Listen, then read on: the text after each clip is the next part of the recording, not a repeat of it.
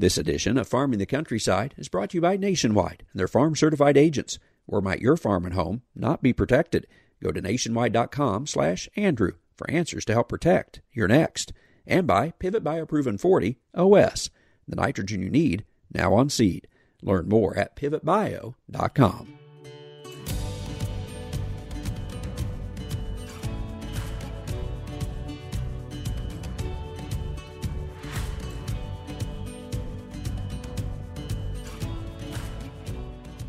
Welcome to Farming the Countryside. I'm Andrew McCrae. Blake Hurst is worried about selling his soybeans.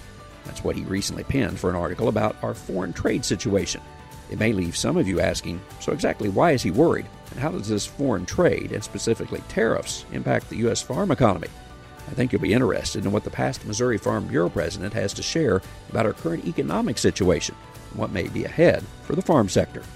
It's our topic for this week's Farming the Countryside, brought to you by Nationwide.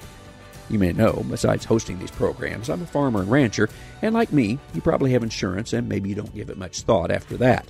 And that can be a big problem if you aren't protected. That's why I've partnered with Nationwide, the #1 farm insurer in the U.S. Founded by farmers nearly a century ago, they're committed to keeping us safe and protected. They help me see a lot of what I'd overlooked, and that's why we've produced short videos about important topics to help protect your next. Just go to nationwide.com/Andrew.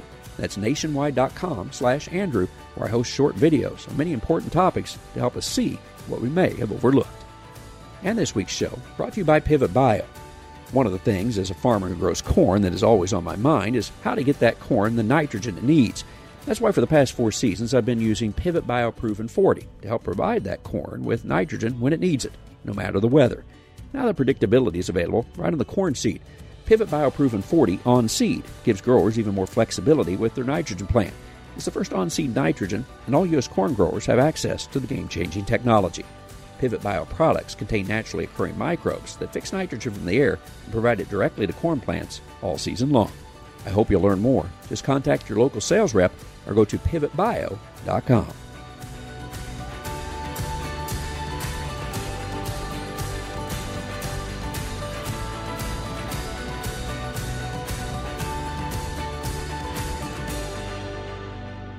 Many of you are familiar with Blake Hurst, who served for a decade as president of the Missouri Farm Bureau. But for much of his life, he's been writing pieces for a number of national non-farm publications, sharing thoughts that cut across political lines to get to the heart of the issue. This time is no exception, as Blake recently shared his thoughts on this country's tariffs and how that is impacting agriculture. The most recent use of tariffs began in the Trump administration and has continued in the Biden years. Meanwhile, the trade deficit has continued to grow. So what's this mean for U.S. agriculture and the nation? Here's our conversation. Blake Hurst is my guest, and many listening to this will know Blake, but if not, Blake, I'm going to let you have a chance to introduce yourself a little bit. A long time with the Missouri Farm Bureau, but back home on the farm in far northwest Missouri, correct?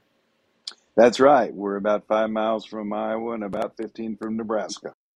Tell folks what you do on the farm, because you have conventional agriculture, but you have a lot of greenhouses, I know, as part of the operation.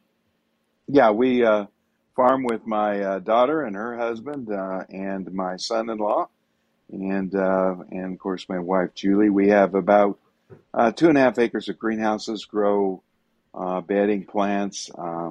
If you're in the Midwest, you shop at Westlake's. If you shop at Earl May, you may be buying some of our plants. Do a lot of work with school fundraisers, so we're kind of like the Girl Scout cookies of greenhouses, and then of course grow corn and soybeans on our farm here in Atchison County.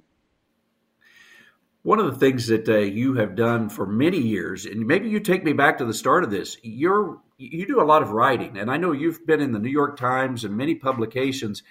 How did that start? Have you always been a writer? Because I find your work in lots of places and not just agricultural either.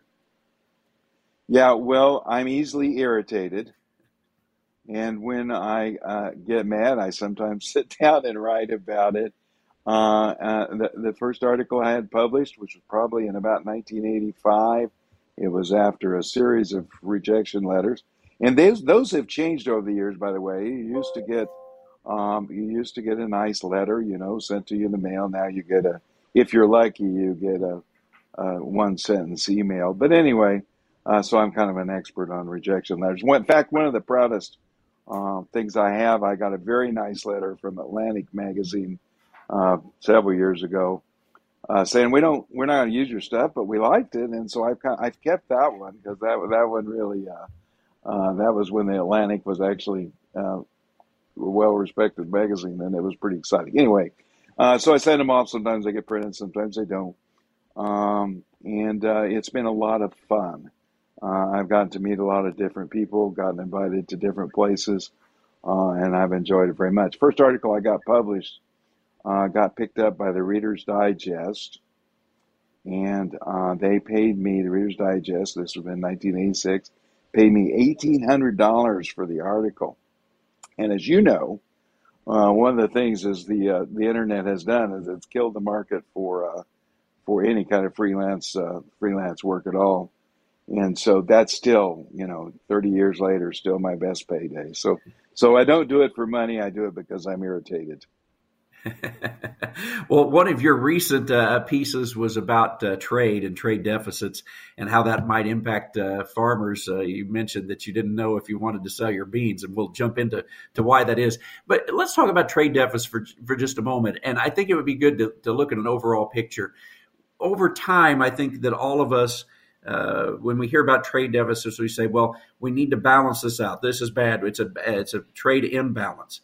I'm wondering if you would necessarily say that. Is it bad that there's a trade imbalance, or does that mean that if we are importing more, we simply are buying more, and that's a function of us having more cash to be able to buy things? How should we look at a trade deficit before we even get over to the ag side of things?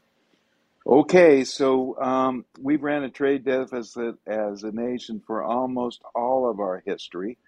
We ran, and if you go back, it's interesting. You want to know how to close a trade deficit, have a really bad recession. That'll do it. Have a really bad domestic economy where people aren't buying. Then you close your trade deficit, at least a little bit. The money flowing out of the United States and the money flowing into the United States, the amount of dollars, will always equal. It's accounting identity. It always happens. So if we're running a trade deficit, that means we're running a capital or a money surplus. In other words, foreigners are building maybe car plants in Alabama, maybe buying treasury bills, maybe investing in, as much as we hate to say it, real estate.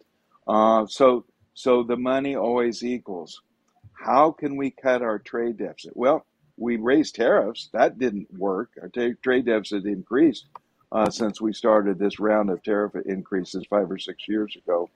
One, I might add, that's been supported by both parties. Our trade deficit's going up. Why is that? Because our deficit is going up, our government deficit. So savings, if we're saving less than we're spending, if the total amount of savings in the economy is less than the amount that we're spending, if we're running a trade deficit, a budget deficit, the federal government, then we have to balance that somehow. We balance it with foreign inflows of capital. So again, this is not economics, this is accounting. So you want to cut the trade deficit, cut the budget deficit. It'll do it immediately. So the way we look at that, then, we've said, and you mentioned in this article that starting with the Trump administration, although you make the comment, and we may want to bring this in, that this isn't new. You referenced the Mark Twain comment that history doesn't repeat itself, but sometimes it rhymes.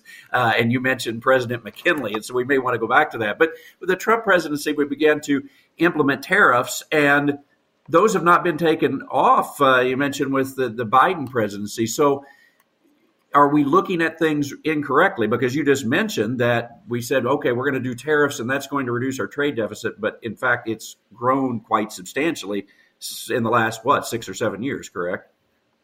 Yes, it has. It's almost doubled. Yeah, well, what happens when you place tariffs is you protect the industry that is being protected by tariffs. Obviously, if you put tariffs on imported steel, then U.S. steel benefits. But as it turns out, using that as an example, there's a lot more people, by a fact, multiples more people work in steel using industries in the United States than work in the steel industry. So when you increase the profits and the prices of U.S. steel, then you hurt John Deere, you hurt General Motors, you hurt, the guy that made your auger or your side by side or whatever you have that uses steel, which is almost everything. We've got tariffs on Canadian lumber right now. So here we are, a place where young people starting out can't possibly afford a house because of the increase in interest rates and the increase in the price of houses. We've all seen those statistics. We've all experienced it, maybe with our kids as they look for a place to live after they marry. And yet we're raising the price of lumber to build that house with tariffs. So we're hurting maybe millions of consumers and benefiting tens of thousands of people, including, of course, farmers growing softwood in Georgia and Florida. But the math just doesn't work out. So as a political thing, it's a good thing. Everybody wants to support the local producer, and so as a political move, it's popular, and that's why both parties are in favor. As an economic move, it's shooting ourselves in the foot. So because of that, and I would like to think that the leadership of the country, whether it's Democrat or Republican, can see that. So is it just because that's not going to be popular for me to come out and say, hey, we're getting rid of tariffs because that's what's going they would get hammered by the other party, whoever that is. So does this situation change, or do we continue on with tariffs in the hope that somehow it protects enough people that they feel good about it to vote for that party at the ballot box? How does it work out, I guess? Well, it's interesting. I mean, I don't have them in front of me, and I apologize, but quotes from the Biden administration, they're clearly concerned about the economic backlash, or the political backlash, had they reduced any of the tariffs. So the assumption always is that tariffs are politically popular, but it doesn't. I'm not sure it always works out that way in practice. When I and people tend to answer, as we know in agriculture, there's a lot more people that say they're interested in I don't know, sustainable food, non-GMO food. You pick your example. If you poll it, you find a huge majority of people that want their food grown in a certain way.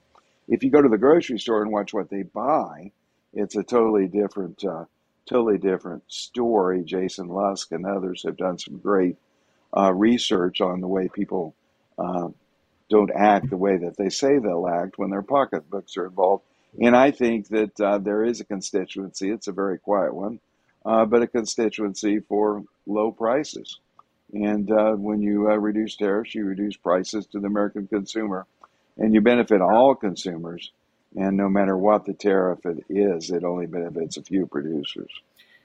In your a piece, you wrote about President McKinley, and people may think that their eyes will glaze over if we talk about President McKinley, but history, in a sense, does sometimes repeat itself. You may want to take a moment to talk about what happened, because it was a very similar situation, and they began to raise these tariffs, what ended up happening over 100 years ago then. Yeah, so in 1890, William McKinley was, and I only reference this because when former President Trump talked about his plan to increase tariffs, he referenced McKinley. In 1890, he was chairman of the House Ways Committee in the U.S. House, pushed through a 50% tariff increase. And you have to remember at that time that tariffs not only, protected domestic industries and all the things they do today, but they were a very large source of government revenue as well. So tariffs helped to fund the U.S. government in a much larger way than they do now, thank goodness. And so pushed through a 50% tariff increase. At that time, the political roles were almost completely reversed. The populist position, William Jennings Bryan and the Prairie Populists that you remember from your history books, I hope, were against tariffs. They said, look, it's killing farmers who are trying to export. It's killing consumers by raising prices. And the Republicans who favored tariff increases were seen as handmaidens or working for and benefiting from the relationship with the trusts, Standard Oil and the big business of the time. Now, of course, the populists are the ones in favor of tariffs, so we've completely changed the roles. But anyway, so in 1890, we raised tariffs.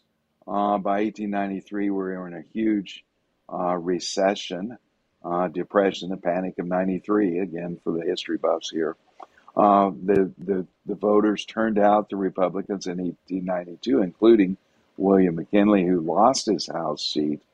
And by the time he was running for president in 1896, the Republican platform was still in favor of tariffs and mentioned them favorably in their platform, but went on to say, gosh, maybe we should reduce tariffs when our trading competitor or trading partners do the same. And no mention was made of reimposing the McKinley tariffs, 1890 tariffs that had been repealed by the Democratic Congress in 1892 and 93. Now, this is all, sounds terribly boring to anybody who listens to this, and I hope that you haven't lost your whole listenership, but it does not matter.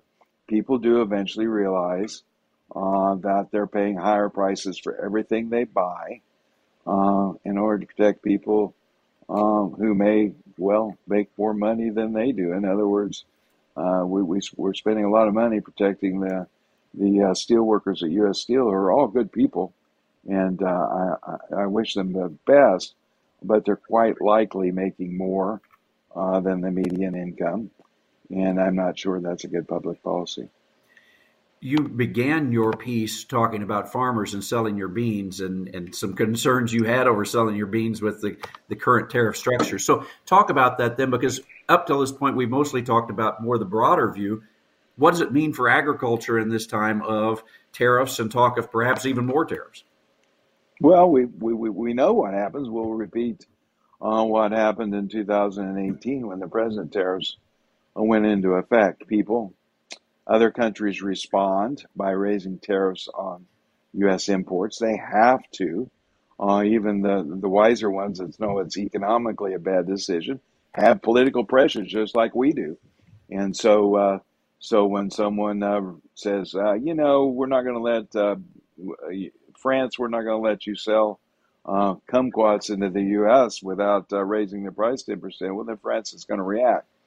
And what we also learned in 2018, and what we know, although we don't sometimes admit it, farmers are a very well organized and a pretty powerful interest group. So it is often the case that foreign countries concentrate or target agriculture exports for their retaliatory tariffs, because they know that you and I and everybody else involved in or with an interest in public policy and agriculture are going to talk to our Farm Bureau representatives. We're going to go to the next soybean meeting. We're going to talk to the corn growers, and we have some political stroke, which is normally a very good thing, but it makes us a target for retaliation. And I think that's exactly what will happen if we have another round of tariff increases. When we look at what has happened already, do you feel that agriculture has it been mostly little impact, or have we been negatively impacted by what we have seen so far with the tariffs that we had looking back 5, 6, 7 years now? No, we've been negatively impacted. I don't think there's any doubt about it. I think China is working very hard to get alternative suppliers of the grain that I would like to sell them and everyone else. And grain's fungible.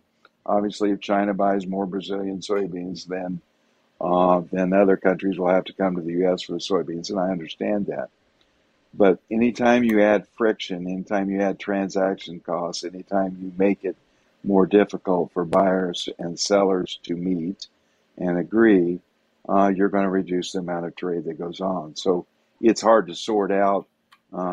I have a great deal of skepticism. You'll read economic reports from people on either side of the issue and say, well, it cost us $87.6 billion. Well, that's, of course, baloney. There's no way of sorting out the effects of drought and changes in currencies and all the other things without. Incidentally, I mean, again, it's sort of complicated. But what happens when we increase our tariffs, then we import less, which means there's fewer dollars floating around the world, which means that the supply of dollars goes down, which means that the value of dollar goes up, which hurts our exports. So if you want to know why tariff increases don't increase the trade deficit, well, that's the reason, because the tariff increases are rapidly reflected the value of the dollar moving in the same direction. The dollar goes up when tariffs goes up, and that means our exports go down. So that's why we don't improve the trade deficit. But yeah, we've paid for this, and what happens is, elasticity increases over time, and if we're seen, which we are now, if we're seen as an unreliable trading partner because of our tariffs or our willingness to increase tariffs, then people are going to continue to look elsewhere. It takes a while to develop, and we saw that, of course, in the 70s with Japan and Brazil. We placed an export embargo on soybeans. Japan made the necessary investments to expand the soybean business in Brazil, and we're still paying for that. You may not be in the prediction business, but how do you see us beginning to work through this? Do we continue with these tariffs because it is popular to say, hey, we're going to rectify this trade balance, we're going to sock it to these countries, or how does it end up working out in the end, do you feel? Oh, I think that facts are powerful things, and so it always takes longer than you and I think it ought. But people will eventually see that this is harming us more than it's helping, and they'll change their policy. And it won't happen, by the way, with a bang. We won't have a huge meeting where everybody gets together and says, we screwed this up. We're going to reverse course 180 degrees. But little by little, you'll see senators and representatives from farm states show a little bit more backbone than they have in the past 5 years and start talking about trade. You'll see, and you're starting to see that now. And one of the things that has to happen, I think, before that to happen, is that this tribal nature of our politics will have to lessen. In other words, we're going to have to see both sides of the aisle say, on this issue, my party is not right. And what they're doing is harming my constituents. And even though I'm a Republican or a Democrat, my first loyalty is the people that elected me, the people that hired me. And this policy is bad for them, so I'm going to oppose it. Yeah, in the time we have remaining, I wanted to ask that perhaps one of the big differences, although there's been tribalism over time, I guess, in politics, but compared back to McKinley that you referenced, it would seem right now that people have really gone to their corners and it's hard for compromise. But perhaps agriculture, we sometimes do a pretty good job of that when other parts of the country can't. I'm just interested in your thoughts of how people eventually do come together to make that happen. Oh, I think agriculture, we pride ourselves on the Farm Bill being a bipartisan exercise, and yet the Farm Bill is being delayed by, amongst other reasons, people who should support a Farm Bill trying to, basically, in my mind, they made an agreement about what spending levels would be, and now we have 20 or so Republicans wanting to change that agreement a few short months later. And get more spending cuts. I have a great deal of sympathy for the idea that we need to cut spending, but a deal is a deal, and we ought to abide by it. So even in agriculture, we're seeing that tribalism come in play in a field. Again, the Farm Bill has typically been a bipartisan affair. So we've kept the faith longer than most people have, but we're struggling. Blake, I appreciate the time and appreciate what you wrote. Hopefully folks will check that out. Very interesting read, and enjoy what you have to share with farmers, but also the general public alike. All right. Thank you very much. Thank you for what you do. Thanks for listening to this week's show. Remember, you can follow Farming the Countryside and our daily show, American Countryside, on Facebook, Twitter, Instagram, YouTube, and TikTok. Just type in American Countryside or Farming the Countryside. And these Farming the Countryside broadcasts can be heard in a number of ways on many local radio stations, on podcast platforms, or at farmingthecountryside.com, where you can go back and search our archives for topics of interest. I appreciate you joining me. I'm Andrew McCrae. I'll catch you next time on Farming the Countryside.